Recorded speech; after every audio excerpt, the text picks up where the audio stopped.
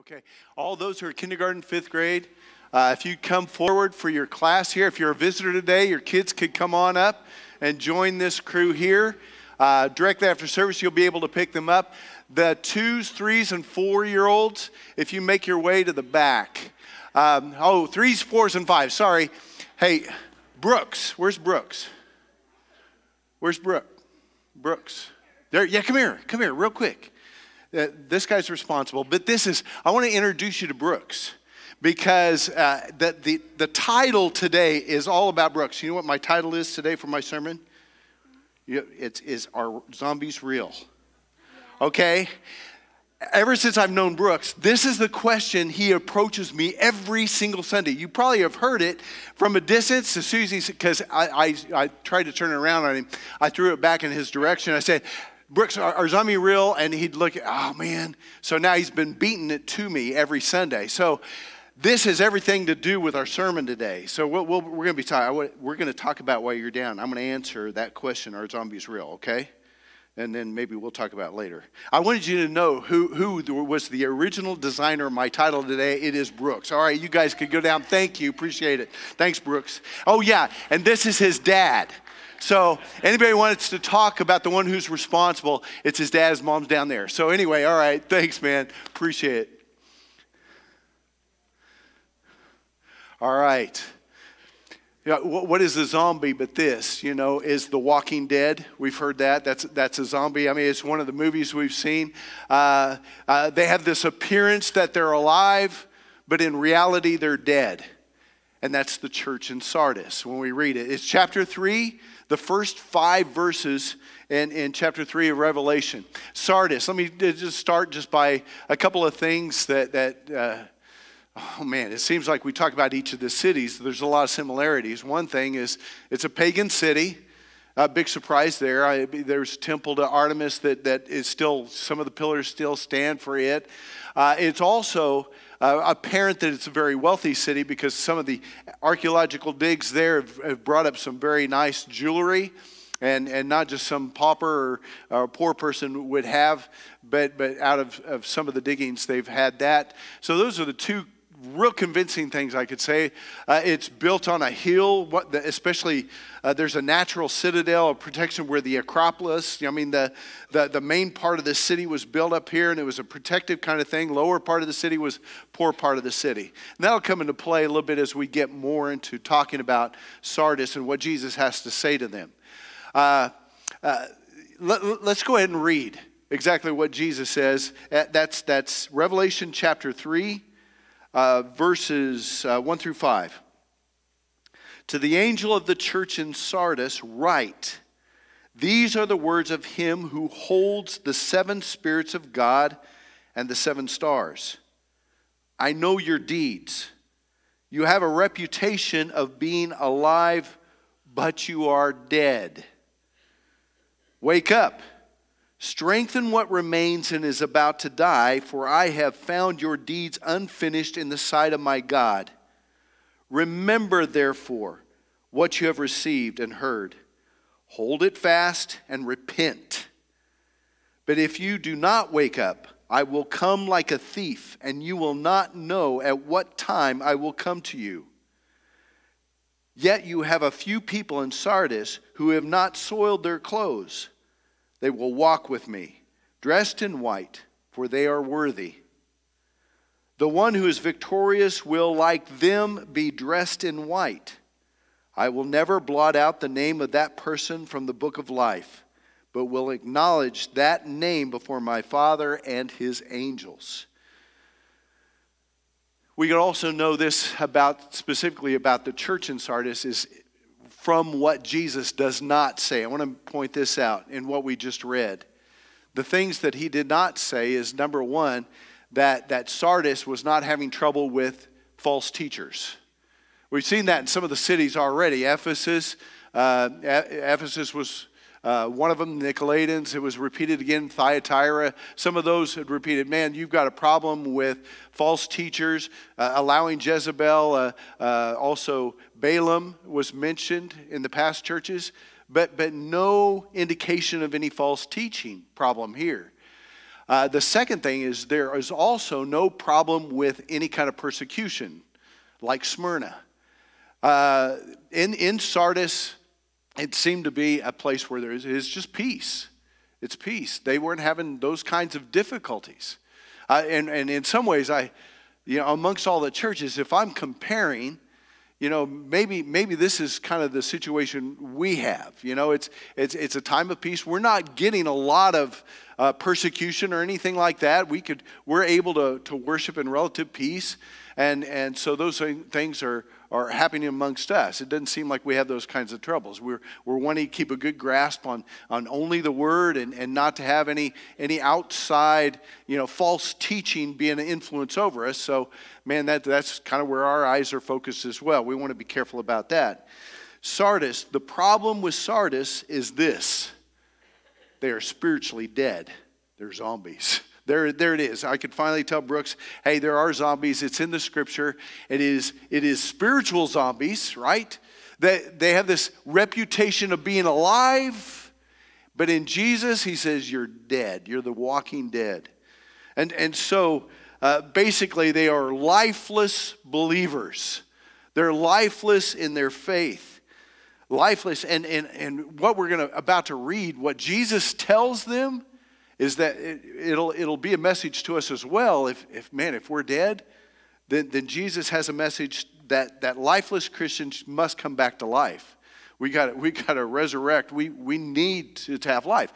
So if there is deadness in us, the great story here is there is repentance available. Jesus says it again.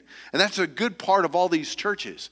Maybe we've seen or identified some things throughout.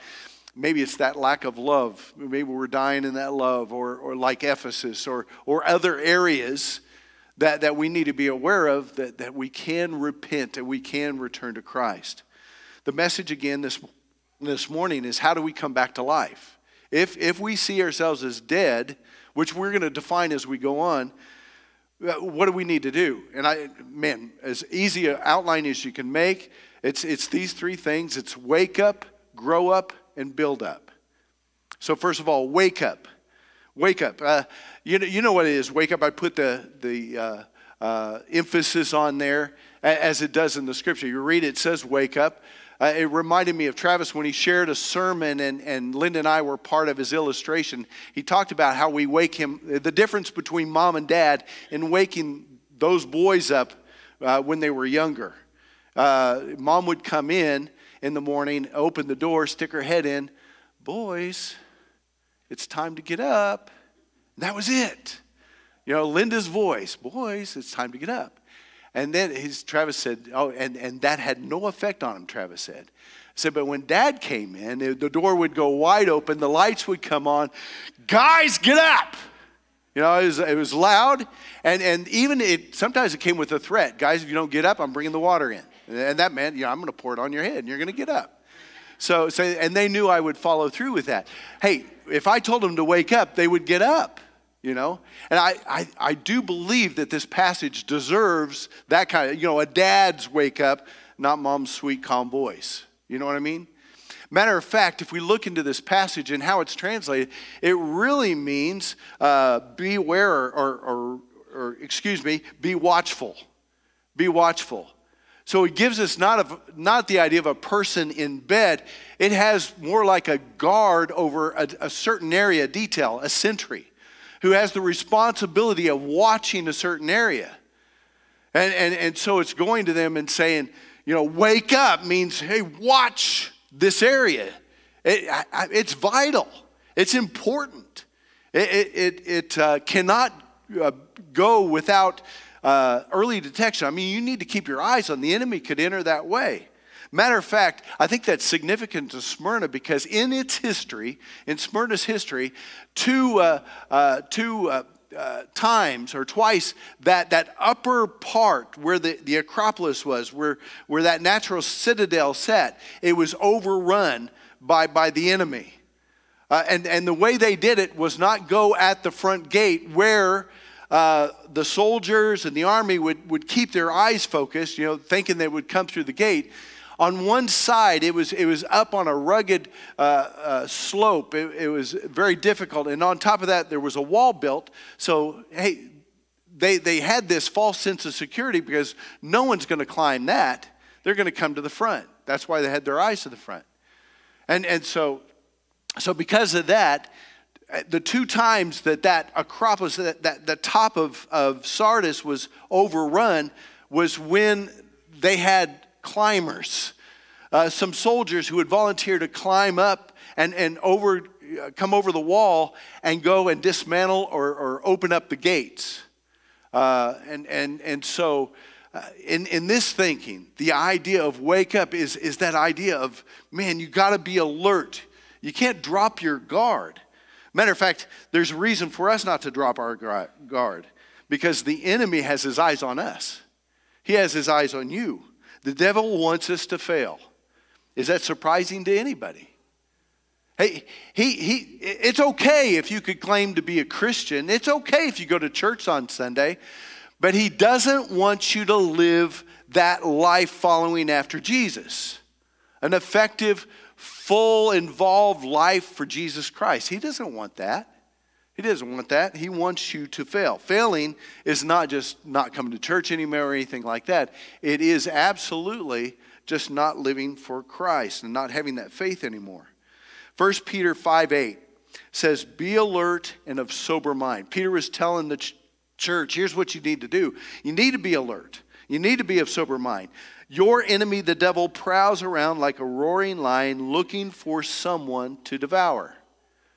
If we're walking in faith, that devil wants us to fail. He'll use all his deceitful schemes. He'll use all the temptations to try to turn us around and have us not following after Christ. You see, the city of Sardis fell because of a lack of vigilance, of tension. And again, I think about that idea of there's that side where I think, man, I'm going to put my full confidence here. Where are we putting our confidence? Where are we putting our confidence? Well, I attend church every Sunday, or I join online every Sunday, and I'm watching. And what else do I do? Well, hey, I find places to serve and do ministry and different things like that. And those are false sense of security in my relationship, because that's not all it's about. It's not all about.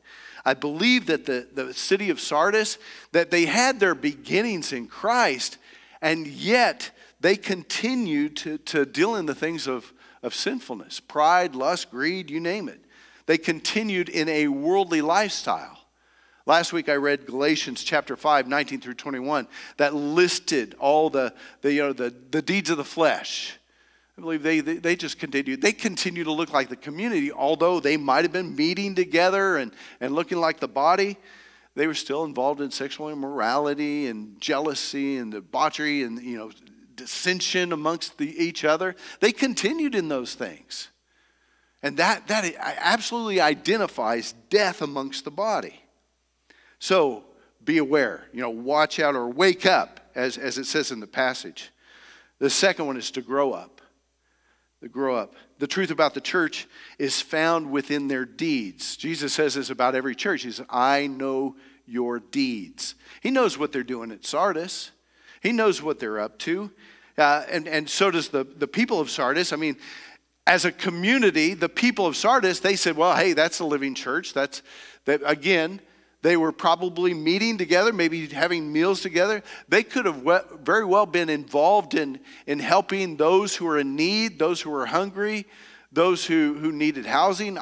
They could be very much involved in those things. And so the people in Sardis thought, well, hey, that's a live church. I don't know what Junction City thinks of First Christian Church. They look at us and say, oh, yeah, there's a bunch of cars there. There's something happening there. Or they might see, we have the service Sunday that we did in September. Whoa, hey, they're out in the community serving. And even during the week, wherever our offerings are going, hey, there's life there. They might identify and say, hey, that church is alive. But here's the sobering thought. Even it doesn't matter what the community thinks. It really matters what Jesus thinks. Jesus looked and said, even though you have this appearance that you're alive, you are dead. you are dead. That's a difficult pronouncement upon any church, isn't it? You're meeting together, but you're dead. I do think about some scripture where Jesus was talking about people who are entering into the kingdom. And of course, the door is wide open for those who are ready and prepared, and they're welcomed in. But then the door is closed. And in Matthew 7:22, many will say to me on that day, Lord, Lord, did we not prophesy in your name? Hey, we did this for you. And in your name drive out demons, and in your name perform many miracles. Then Jesus says, I will plainly tell them, I never knew you. Away from me, you evildoers. Could you imagine? I mean, hey, I'm doing all these things for you. Why am I not gaining entrance? Maybe it's because this idea of my entrance is all dependent upon what I've done for you. Right? It's all about what I've done. All the good things that I've done. I should get access. But the reality is Jesus said, you never really had a relationship with me. We do understand the gospel, don't we? That the good news is the only access we have is my relationship with Jesus. It is only through him that I gain access, right? That I want to make sure that's clear. I don't think the people in Sardis understood that. It was about, oh, well, let's make a list of things that we need to do. Well, we need to gather together, and we share meals together, and we ought to do some good things. And man, we could even talk about Jesus and do all these things, and we'll take care of our list. What did they fail to do? I believe what they failed to do was grow up, to mature. You know, we have our beginnings in Jesus, right? There's that place where we have our beginnings in Jesus. As a matter of fact, in verse 2, 2b, it says, strengthen what remains and is about to die, for I have found your deeds unfinished. Jesus says, I found your deeds unfinished in the sight of my God. Okay, what deeds were not being finished? Was it just the list I went through? Well, we're not attending enough, or maybe we're not giving enough, or we're not serving enough. You see, they went through their list. But so if it's not those deeds, then what is it? What is going unfinished? You do understand that coming into a relationship with Christ is a beginning. There's the beginnings of receiving Christ, of repentance, of coming to an understanding and a belief in him and following after him. There's the beginnings. And now it is about what he's going to do in me, his work in me. Right? It is about what he is going to work in me. And there's our faith is active in that. Because part of that faith says, okay, I'm cleansed and saved through the blood of Jesus. I have this now new indwelling of the Holy Spirit, who's going to direct me through his word and through understanding and through what? Growing and being stretched. And I tell you what, sometimes it's not easy, that road of growing. Other believers might offend you. Well, what we'll do is we'll find another church. I say that, and I know we're chuckling, but that happens. And instead of doing what? Going and having a conversation with someone and just saying, hey, what's going on here? You know, I want to let you know how that offended me, or I want to talk about that. Or we have a disagreement of somehow. And instead of, but guess what? I've been saved through what? Mercy and grace. And guess what? How I ought to look at my brothers and sisters in Christ with mercy and grace.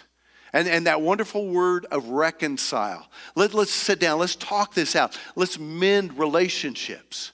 You see, I believe that we grow by being stretched. And through the difficulties you face, while you go back into the world and say, man, I'm called to something totally different, and you wrestle with that, that's part of your growing. I don't think that was happening in Sardis. They had a beginning, but it is now being called an unfinished work. Unfinished work, incomplete work. Man, I know who Jesus is. Does he know you? Because I believe, man, if we're really connected to Christ, you're going to allow Him to work through His Spirit, through His Word, through the church to become the people that you need to be. I do think that has something to do with that image of Jesus there. He's present there among the churches, right? His authority over there. Hey, this church belongs to Him. I don't know how many people have said, Ronnie, your church. I think, I did not die for this church. I didn't die. You know who did? Yeah, it belongs to Him. This is His church. And the fact that His authority, He's walking amongst those candlesticks in chapter 1. At the beginning of chapter 3, it says, here is the one who's speaking. It's the one who holds the 7 stars and the 7 spirits of God in his hand. What does that represent?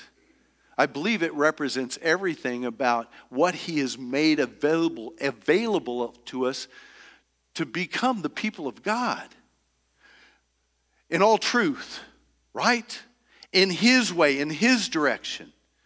And living together, completing everything that the Spirit working is going to complete. You know, His love, joy, peace. I read that last week, but take some of these examples. Here's some of the transitions that ought to be taking place when we come into Jesus. Let's think about a bitter person who is withdrawn and has become critical and judgmental. We know those. And I've been that. When they are transformed to a woman or a man of acceptance and compassion. That you see, that's God's work being brought out in someone's life. Not continued in bitterness and criticalness and judgmental, but in acceptance and compassion. I think that's the transformation that ought to be taking place. How about a father who once was harsh and distant? I've known those. Who is transformed to a man of peace and contentment. Who places his priorities in God and first and also within his family. Man, that transformation, changing of priorities. It could be a teen who desperately seeks acceptance from their peers, is willing to do whatever. It seems to be a teenager, man, need the acceptance of everybody. And so they go all kinds of directions that the world, trying to meet up to everybody's expectations from the world. And yet if they come to know God, man, and He becomes their pursuit, He could drop all those expectations that come from others. The same thing. I don't know what your story is. I don't know what your example is. What is it you're struggling with? What is it that Christ is changing in you or has changed in you? Again, He has supplied everything we need. There is a warning in verse 3. When He talks, man, if we don't respond to the words that, hey, remember therefore what you have received and heard, that is the gospel.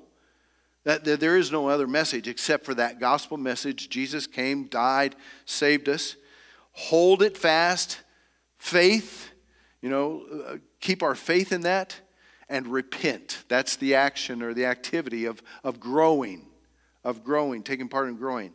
It says, but if you do not wake up, I will come like a thief, and you will not know at what time I will come to you.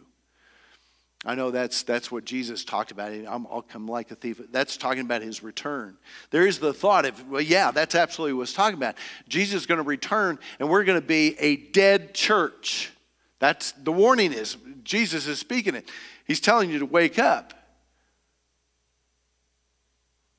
So in this, is it possible when Jesus returned? But there's even this idea that Jesus visits through trials and difficulties that come. Could be pandemics or natural disasters.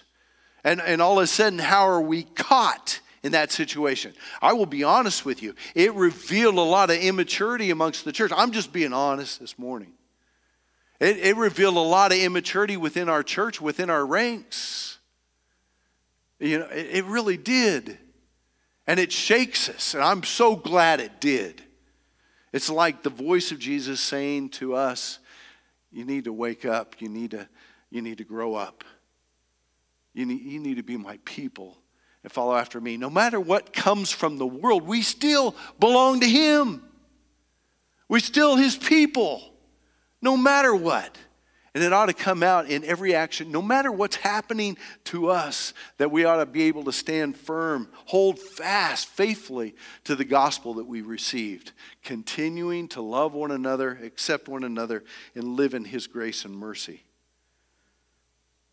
Finally, I want to bring up this fact, man, we need to build up. And there's no real place in here except for this. Jesus is addressing each of the churches. He sent one to Ephesus, to Smyrna, to Pergamum, to Thyatira, and now to Sardis. And this is a body. This isn't to individuals. This is to whole congregations. So the whole congregation, even in Sardis, he said, man, you're dead. You have this reputation of being alive, but you're dead. And so it brings out this fact that we're in this together. What's the importance of the church? We're doing this together. Doing what? Well, we're growing together.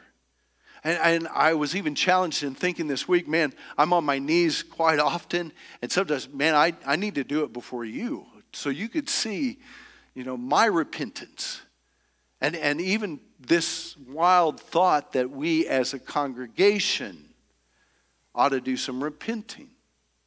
When Jesus makes it evident to us of some sinfulness that we're all a part of, as a congregation. And well, you say, well, man, now wait a minute. I'm growing. I'm doing good things, and I really believe I'm alive. But do you understand that we're all responsible for each other? Yeah, that's kind of what the church is. Man, I have a responsibility for you. And I'm saying that as a preacher, but Bill Doden down here, we're not paying him at all. He has a responsibility for you. And Tom, my brother Tom over here, you have a responsibility for these folks. And Brandon, you have a responsibility for the people around you. To do what? Encourage, strengthen, even when it comes to challenging someone. And it might be difficult. Hey, I see the sinfulness in your life. Man, is that a hard conversation? Have you been there? Someone close, someone that you even feel accountable to, that you say that to them. But that's the working of the church. I do believe that the church gets deep. It comes closer together. We have a responsibility for each other. It's not something we just join and we gather together, but we build relationships to the point of caring about each other, and even maybe you ought to ask each other, do you think we're dead? As a church, do you think we're dead? Do you think we need to do some repenting? Let me ask you. I'm just asking you as a congregation as we come before, and Jesus says these words. Oh, but that's to Sardis.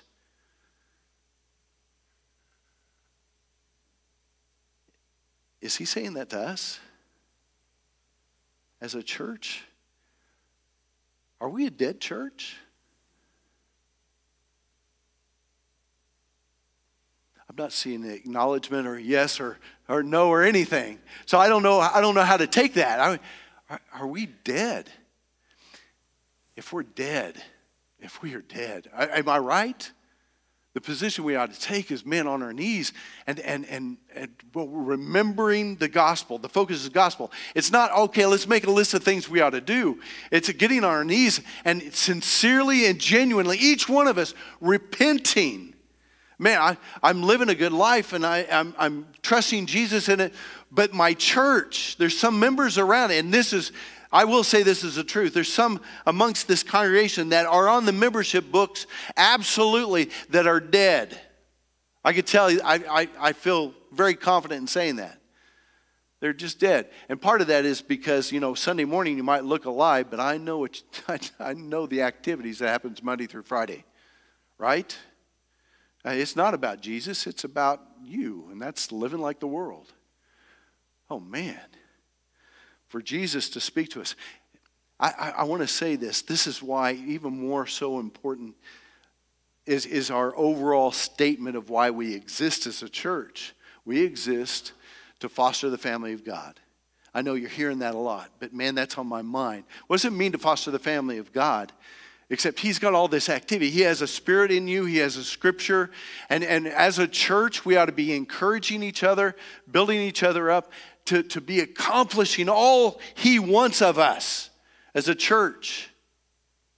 Are you with me? Thank you, Donna.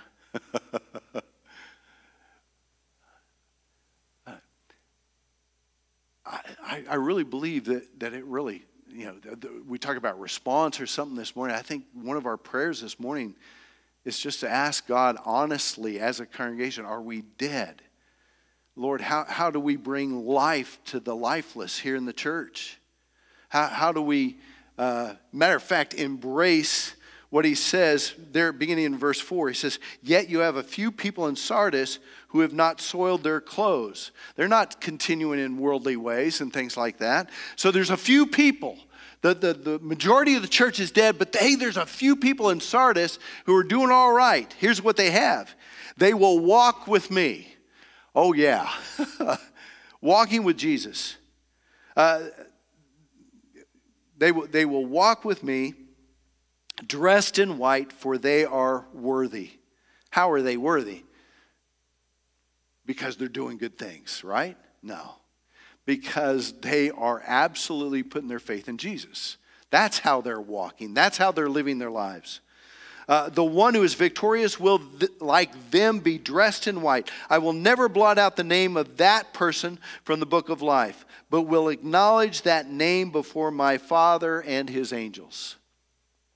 Reminds me of the passage that says, those who won't acknowledge me before men, I'm not going to acknowledge you before my Father. But to those who live a life and acknowledge me and share my name with everyone and not hide it under a bushel, no, I will acknowledge him before my Father.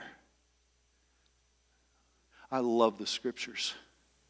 I love this. We can't get any closer to hearing the very voice of God speaking to us individually than through the scriptures. What he has to say to us. So I tell you, I approach the scriptures trembling and all just in that sense of awe and a need of repentance often when it comes to his word. And I think that's what we see this morning. I don't want to be like Sardis. All right. Anybody else? I don't want to hear it from Jesus. I don't want to hear it from the mouth of Jesus to say, you're dead. Because there's a judgment over our heads if that's true. Listen, those who are dead have no idea what it means to be called. We've been called to so much more than just being church attenders. We are called to be the church, the living, breathing body of Christ. I love that imagery. We've been called to so much more than being experts with his word. We are called to live his word. Big difference. We've been called to so much more than being religious. We are called to be righteous. We've been called to so much more than living as paupers with the wealth of this world, all that we could gain to ourselves. But we are called to be his children and the heirs of his entire kingdom. We cannot be zombies. We cannot be spiritual zombies. I do believe that part of our response this morning is a repentance, each one. I'm not going to ask you all to come forward. Can I just tell you, I think it's necessary? You could come and scold me. Man, I'm living for Jesus. I'm doing it all right and everything. But this morning, part of our invitation is just say, God, forgive us of our sinfulness. Father, wake us up. Turn us around. Help us to grow. Help us to do it together. Help us to intentionally build this body. Not just because I'm speaking, but one another having the responsibility and seeing us grow. Any objections to me praying, saying, God, forgive us? Anybody here? Anybody here? Objections say, now leave me out of it. Let me pray. This is our invitation this morning.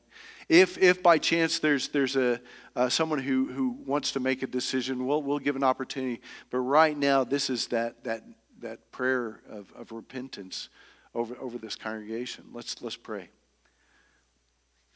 Oh, Father in heaven, Lord, we come before you as a body of Christ. Lord, there's so many terms that we want to consider ourselves. We want to be called your children. We want to be called your sheep. We want to be identified with you, your church. And yet, Father, your word is so pointed and heavy upon us at times, and the way it's laid out. Father, to have Jesus express that word directly to us, to say that you're dead.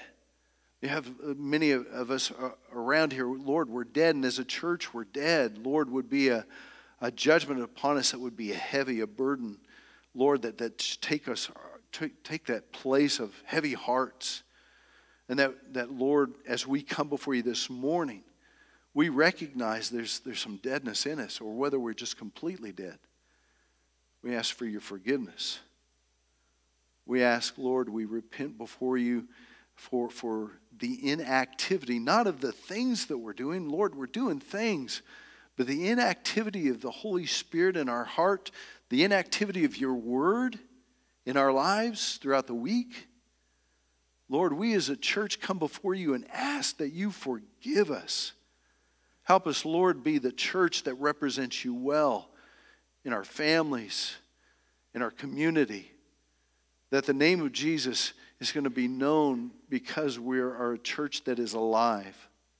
Father, continue to help us to move forward, to be the people of God, living and active.